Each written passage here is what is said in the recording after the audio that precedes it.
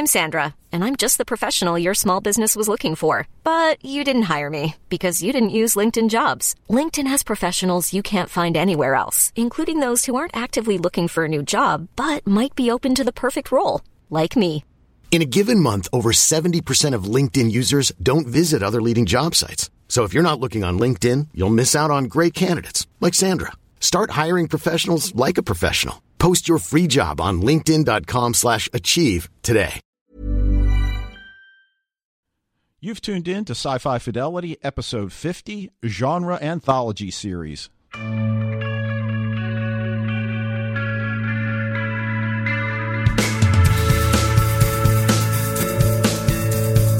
Welcome back to the show, everybody. My name is Mike, and I'm here with Dave, and we're talking about Genre Anthology Series. This is actually a discussion topic that was inspired by things that are happening out there right now, including the fact that Twilight Zone is being rebooted by Jordan Peele, as everyone knows, but also we stumbled across a show that just showed up on Netflix, and I was desperate to get screeners, but I had to wait for it just like everybody else, and that was Love, Death, and Robots.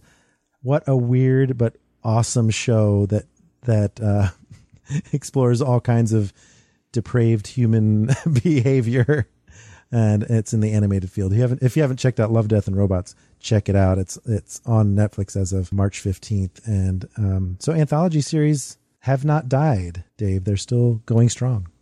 They are still going strong, and both of us love lists, and Den of Geek love lists. Lists get tons of traffic. But if we're talking genre anthology shows, I don't know how you can ignore maybe the granddaddy of them all. Certainly not the first, but the first one, I think, to make a huge impact. And that's, of course, the original The Twilight Zone, developed by Rod Serling, who famously introduces each episode. And I'm not going to bore you with that. You've heard it 100 times at least. And I mean, certainly a case can be made that the original Twilight Zone that aired from 1959 to 1964 laid the groundwork for serious science fiction, fantasy, supernatural, and horror works that have become ubiquitous on contemporary television. In other words, what we now refer to as genre. Right. And also, I think the fact that it started this anthology formula is like having a bunch of movies each week rather than, the same characters being developed over time. So I think that was kind of a thing that was unique even for its time, but certainly is in its own category these days. Right. And I think what I've really come to the realization is that these anthology shows, starting with The Twilight Zone and ending with some of the shows we're going to talk about tonight, Black Mirror for one, it gives the creators such a chance to take chances that they're not locked into, as you said, a certain set of characters on a week-to-week basis. Well, not to mention they can get actors that wouldn't normally be in series because they only have to commit to one episode. Yes. And so you get the big stars. And in fact, The Twilight Zone, as you're probably going to mention, started the careers of a lot of different actors, or at least you have a lot of articles out there that said 16 actors you didn't know were in The Twilight Zone, that kind of thing. And that certainly happened with Black Mirror and others as well. So that's a fun aspect of anthology series as well. Right. Now, you mentioned the Jordan Peele reboot that's going to appear on CBS All Access beginning April 1st, 2019. But that's actually the third revival of the series. There was one in the 80s as well. But we're just going to talk about the original series. And it ran for 5 seasons. 4 of the 5 featured 30-minute stories, while season 4 went to a full hour before returning to the half-hour format in its 5th and final season. But, you mentioned actors being able to come and go and, without that full season commitment. And so many actors got their start. So many writers, I won't say they got their start, but a lot of famous writers had their works performed or adapted, including Ray Bradbury, who, we know from I Sing the Body Electric, which was adapted for Twilight Zone, Ambrose Bierce, An Occurrence at Owl Creek Bridge, which is something I used in English class many times with my 9th graders over the years.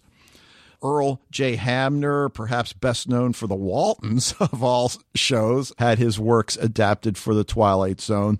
But it's become such a part of our culture. I think we all have favorite episodes. I mean, is there a best episode of The Twilight Zone? Well, I don't know. So I'm just going to talk about a few of my favorites. The pilot, Where Is Everybody?, finds a man alone, no memory of who he is or how he got to this point. And the one detail that we notice immediately is that he's wearing an Air Force uniform. So this whole idea of not knowing who you are, where you are, and having no one around you to help you is just so compelling and so frightening, because we can put ourselves in that individual's place. And that's the quintessential Twilight Zone episode. If you were to describe what most episodes were like, it would be you just have somebody stuck in a situation that they're not sure what's going on. Right. Now, another favorite of mine comes from season 2, episode 6. And again, it's something that I used when I was teaching, The Eye of the Beholder, which finds a woman recovering in the hospital from facial reconstruction surgeries. Oh, right. So we see her most of the time with her face bandaged. And, there's discussions going on about removing the bandages. Is she ready? And I'm not going to reveal the ending, but it is somewhat of a shock and just so Twilight Zone.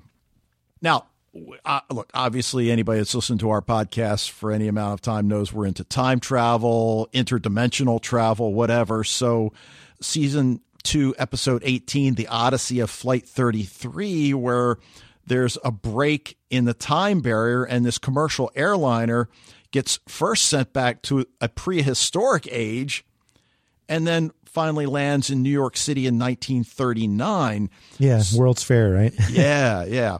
Which then leads me into arguably one of my favorite, and this is back from season 1 again, The Last Flight. And I know critically it's not one of the most highly thought of episodes, but I just love it. You got an airliner theme going on here. Yeah, well, here it's Lieutenant William Terrence Decker of the 56th Squadron Royal Flying Corps lands his Newport biplane on an American air base in France after he flies through this cloud. And, of course, the problem is he thinks it's 1917. It's actually 1959. Different war. Different war, different plane. And again, just that disorientation, and not unlike Carmen deals with in Always a Witch. So if you haven't seen the original Twilight Zone, which I find incomprehensible. Well, it's interesting you picked some of these episodes, because these are not necessarily the classic ones that people would pick, like the Burgess Meredith one where he's on a pile of books and breaks his glasses, or the one with William Shatner where he sees the creature on the wing of an airplane. People always pick those ones. I like the ones you picked too. Cool. That's good. All right. So what's your first one, Mike? Well, it's interesting that you picked that one, because obviously you have to lay the foundation, but that obviously went hand in hand with other contemporary shows such as Alfred Hitchcock Presents and The Outer Limits. But I'm actually going to bring up The Outer Limits, but the reboot, which I guess you're familiar with. Did you ever see the one that took place in the late 90s? I did not, no.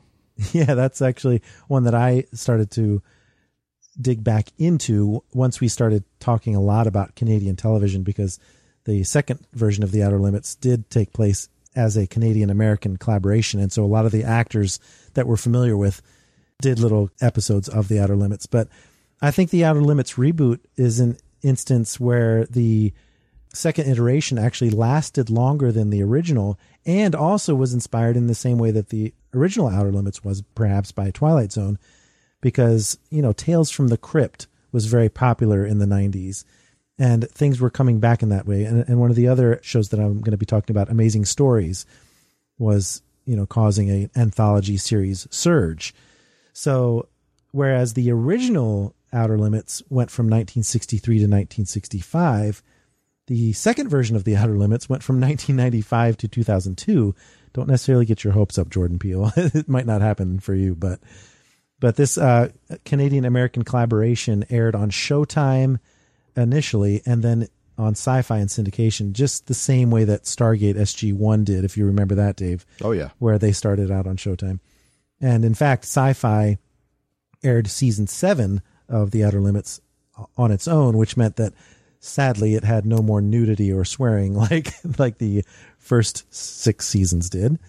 But the original series definitely did have some truly classic sci-fi tales, some written by the likes of Harlan Ellison. You talked about some of the writers on Twilight Zone, and there certainly was that for the 60s version of The Outer Limits.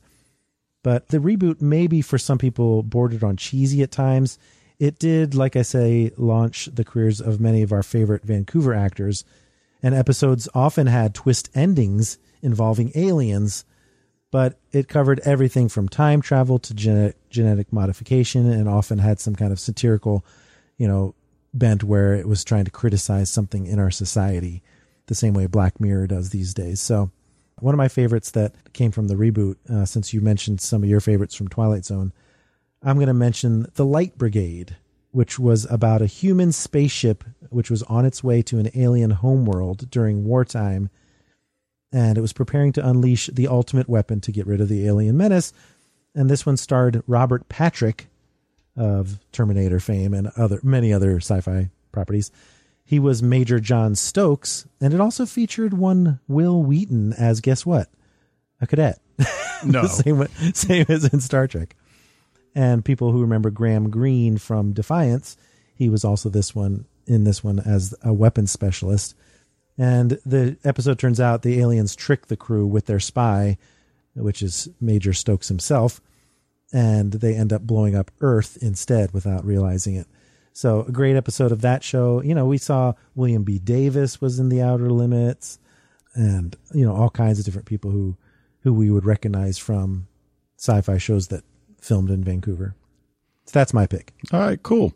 Well, I'm going to move into the horror arena for a bit with Tales from the Dark Side, which had 4 seasons from 1983 to 1988, encompassing 89 episodes. And Mike, what I didn't realize until I started doing my research is that it was created by George A. Romero, who we know from Night of the Living Dead, Dawn of the Dead, Creepshow, all kinds of zombie-related movies. Yeah, you have this as a very similar iteration to Tales from the Crypt, which I just mentioned, so seems to be somewhat in that vein as well. So yeah, anthology shows can range from the horror to the sci-fi and to the fantasy and beyond. So it's nice that you can play with just about any of the geek genres, if you will. Yeah, and while Tales certainly featured more of a horror slant, sci-fi, fantasy, and black comedy also made appearances throughout the 4 seasons. But we've mentioned authors whose works were adapted. Well, here, Stephen King. Oh, wow. Frederik Pohl, who we know more in the sci-fi arena. Harlan Ellison, who you mentioned. John Cheever, of all people. And Fredric Brown. Mentioning Fredric Brown, it's certainly understood that we're going to have unexpected twist endings, which for Tales was more often the norm rather than the exception, and certainly suited authors like Fredric Brown and Harlan Ellison. But not to be unnoticed in the age of the reboot, Joe Hill, Roberto Orci, and Alex Kurtzman began plans in 2013 to give fans growing in the internet age a chance to connect with Tales, but eventually they were scrapped when they have failed to garner the serious interest of a network. But, given the popularity of anthology shows, it wouldn't surprise me if we see Tales from the Dark Side reappear in some form. And, geez, with those 3 guys associated with it, if they're still interested, it might really be something. Yeah, that's the Fringe team, right? Yes. Now, one of my favorites from season 1 is the Harlan Ellison story, Djinn No Chaser, and that is D-J-I-N-N, oh, good. Which follows a couple as they experience the classic genie tale after they acquire a lamp that holds a genie, played by NBA Hall of Famer Kareem Abdul-Jabbar. Oh, God. And this is before Shaq plays. What was the genie he played? I don't know. Oh, right. Well, also, Kareem Abdul-Jabbar was in Airplane, so he did have a little bit of an acting career. Right. But the cool thing about this story is that it's told by a mental patient to his psychiatrist, which adds a level of horror to what seems to simply be a fantasy. Then, of course, there's the season 2 Monsters in My Room, starring 10-year-old Seth Green. Oh, wow. And that reminds me that The Outer Limits had a young Jessica Harmon from The 100 in it. Probably around the same age as Seth. Okay. And then finally, a story, and again, this seems to be a recurring theme, a story that I used with my 9th graders many years ago, The Jeezenstacks by Frederick Brown, in which a young girl is gifted a dollhouse that's been abandoned by its previous owners, but she soon discovers the eerie connection between the doll family and her own family. Oh, very cool. Yeah. So, Tales from the Dark Side. Yeah, I had forgotten about that one. I'm glad you brought that one up. And in fact, we're going to keep it in the vault for a little bit as we talk about one of my favorites from my childhood. But first, we're going to take a quick break, and then we'll be right back to talk about more of our favorite anthology series.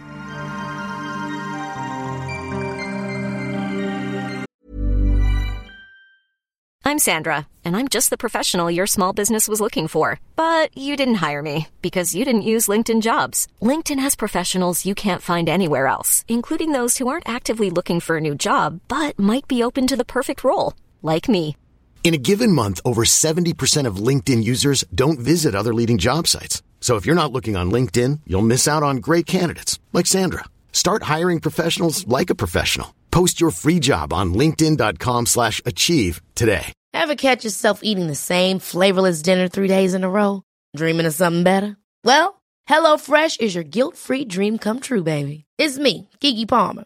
Let's wake up those taste buds with hot, juicy pecan-crusted chicken or garlic butter shrimp scampi. Hello Fresh.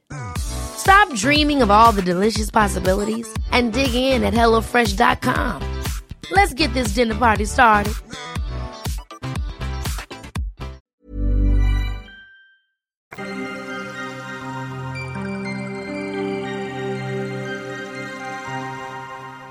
But yeah, we seem to be digging into a certain era here because I definitely want to mention one of my favorites. Right around the time I was going from middle school to high school, Steven Spielberg produced Amazing Stories, and it was my favorite show. Waited every Sunday for that show to come on, and just was wonderful. It didn't last very long. It ran from 1985 to 1987, but during that time, it was nominated for 12 Emmys and won 5. It had episodes directed by Burt Reynolds, Martin Scorsese, Clint Eastwood, and Timothy Hutton. And it was actually got its name, Amazing Stories, from the first science fiction magazine back in 1926, which was also called Amazing Stories. So it's very Spielberg-like in its sense of nostalgia and hope. This is not dark science fiction. It had much more, uplifting, especially the episode I'm about to mention. But it did have, some dark horror stories as well. And in fact, I read in my research that the 1987 film Batteries Not Included, in which a small group of sentient spaceships save an apartment block in the city from being torn down in favor of commercial development, that started out as an Amazing Stories script. So Spielberg definitely had his full hand in this. He was not an absentee executive producer for this one. He gets writing credit for a lot of the first few episodes of season 1. But the most memorable one for me was The Mission. Oh, my God. Do you remember that one? Oh, my God. What a great piece of television. Oh. And the thing is, the critical reception was a little bit up and down for that one because it was so dramatic, but then had a twist ending that I think was geared for young watchers like me rather than adult viewers because it involved cartoons, kind of a Roger Rabbit ending. But it was the story of a World War II bomber that featured Kevin Costner, Kiefer Sutherland, Casey Siemaszko, and Anthony LaPaglia in a small role. But Casey Siemaszko played a bull turret gunner who gets trapped inside the gun compartment when the plane is on its final mission. And this guy is the team's lucky charm. He's kept them alive. They've gotten through so many battles. Here they are on their final run. They get all shot up, and now he's trapped down there, and they have to land the plane or they'll all die. But the problem is the landing gear doesn't work. So if they land, it's going to be a crash landing, and that ball turret compartment is going to be crushed with him inside there. And, Spielberg directed that one. He also had the score provided by John Williams. And like I said, let's just say the plane lands with some artistry from the gunner, who happens to also be a cartoonist. And he's on his way to a job at Disney, I think, or something like that. I mean, it's just a wonderful episode. If you haven't seen it. Yeah, it's definitely a twist ending that none of us could have expected, that's for sure. But amazing stories.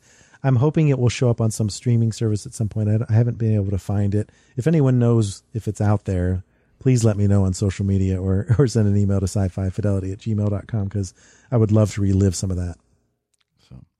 All right, well, Mike, my final anthology show is something that's currently available, and that's Electric Dreams, which it appeared in late 2017 in the UK and then early 2018 in the US. And these are 10 standalone episodes, each based on a Philip K. Dick short story. Obviously, we know Philip K. Dick from Do Androids Dream of Electric Sheep, which was made into the 1982 classic Blade Runner, and I think they might have made a new one. Actually, I thought the reboot was pretty good. I enjoyed it a lot.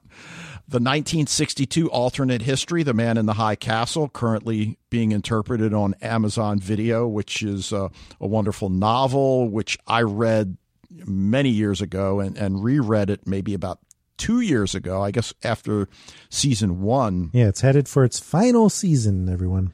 Right. 1956, The Minority Report, which became a 2002 Steven Spielberg film, and I believe a short-lived series as well, right? Not good, but yes. Right. But, as I said, 10 standalone episodes. Episode 1, The Hoodmaker, sort of sets the tone for the series. You think so? See, not in a good way, I thought. I actually got thrown off by that episode.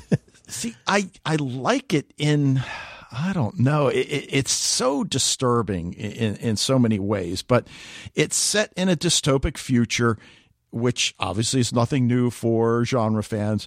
Small segment of the population possess telepathic abilities, and the story explores not only the prejudice these individuals encounter, but also the societal benefits that could be enjoyed. Now, of course, the invasion of privacy is perhaps the primary concern, and the Hoodmaker is this individual who has designed and marketed, sort of on the underground circuit, telepathy-proof hoods that start getting distributed out among the mainstream. But, other stories in the series explore the technology revolution, evolution, devolution, if you will, groups that choose to avoid tech, the omnipresence of advertising, both subliminal and overt, and its effect on the populace. There's just something there for everybody. I'm surprised you didn't like The Hoodmaker. Well, I liked it. It's just that I thought they were all going to be like that. And I was okay. This is going to take some endurance to get through some of this kind of dark stuff. But yeah, some of them are quite different from that. And but this one was the most Philip K. Dick-like, I think. Yeah, I agree.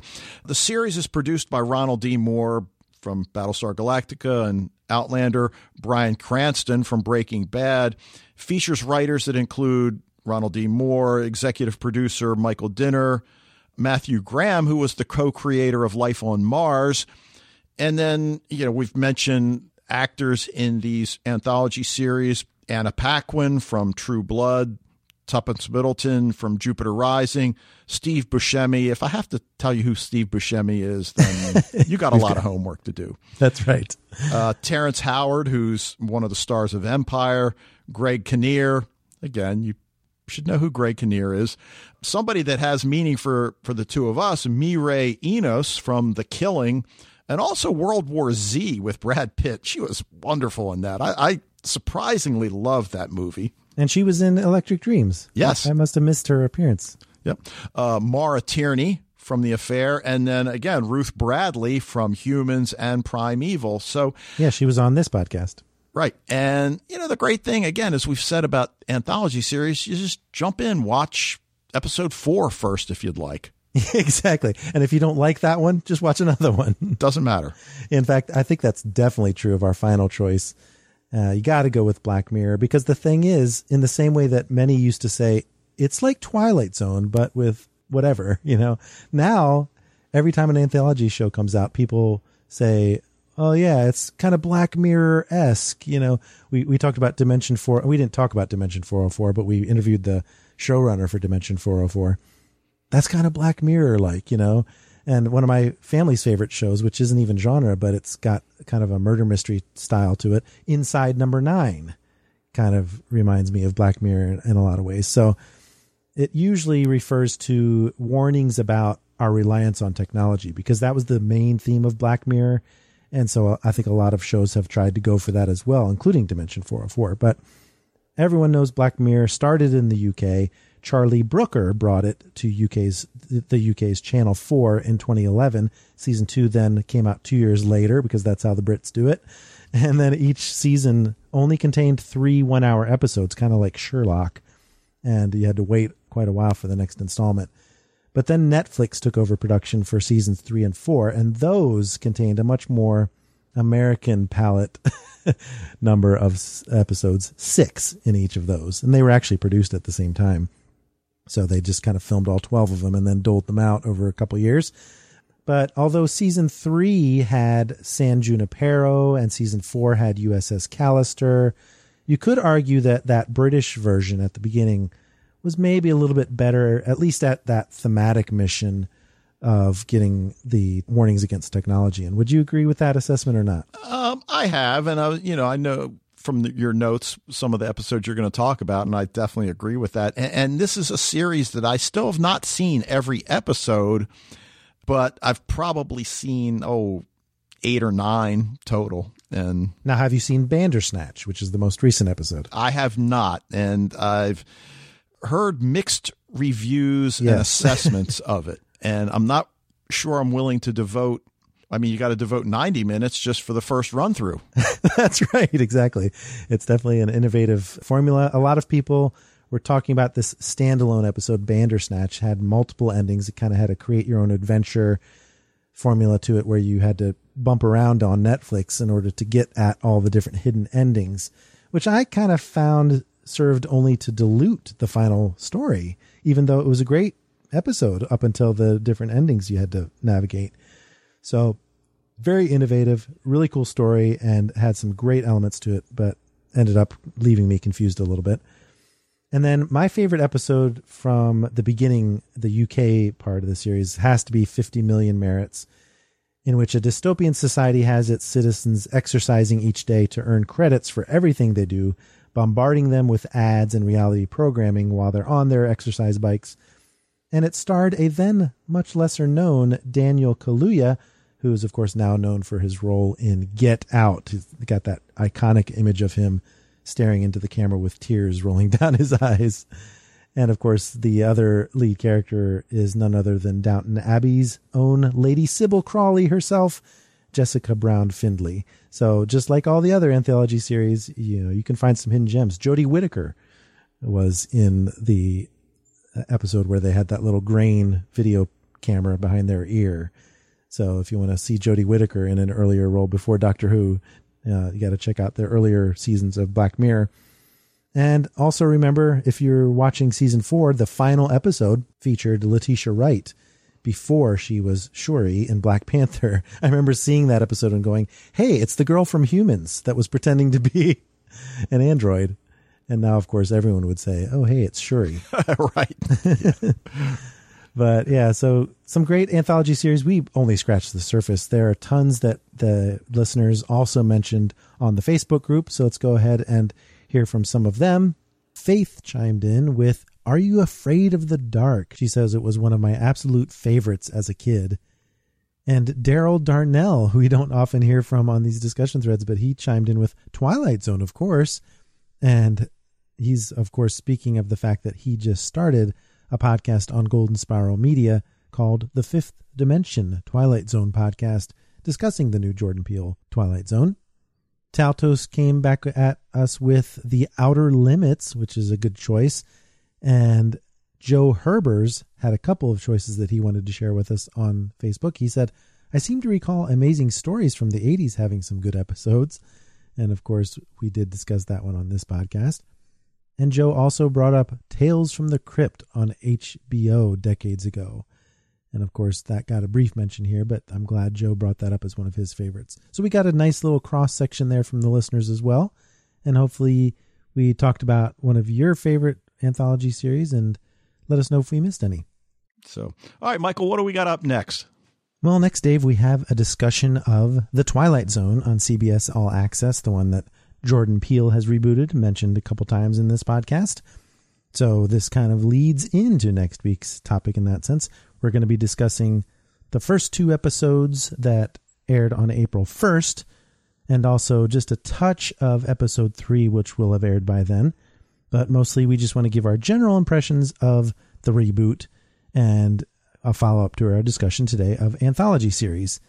But that's next week on the podcast, so that's going to be it for this episode of Sci-Fi Fidelity. Keep the discussion going on social media. You can follow Den of Geek on Twitter and Facebook at Den of Geek US, and we are at Sci-Fi Fidelity.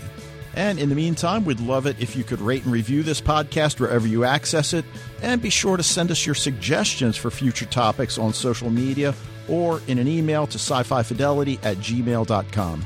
Thanks again for listening, and we'll see you next week.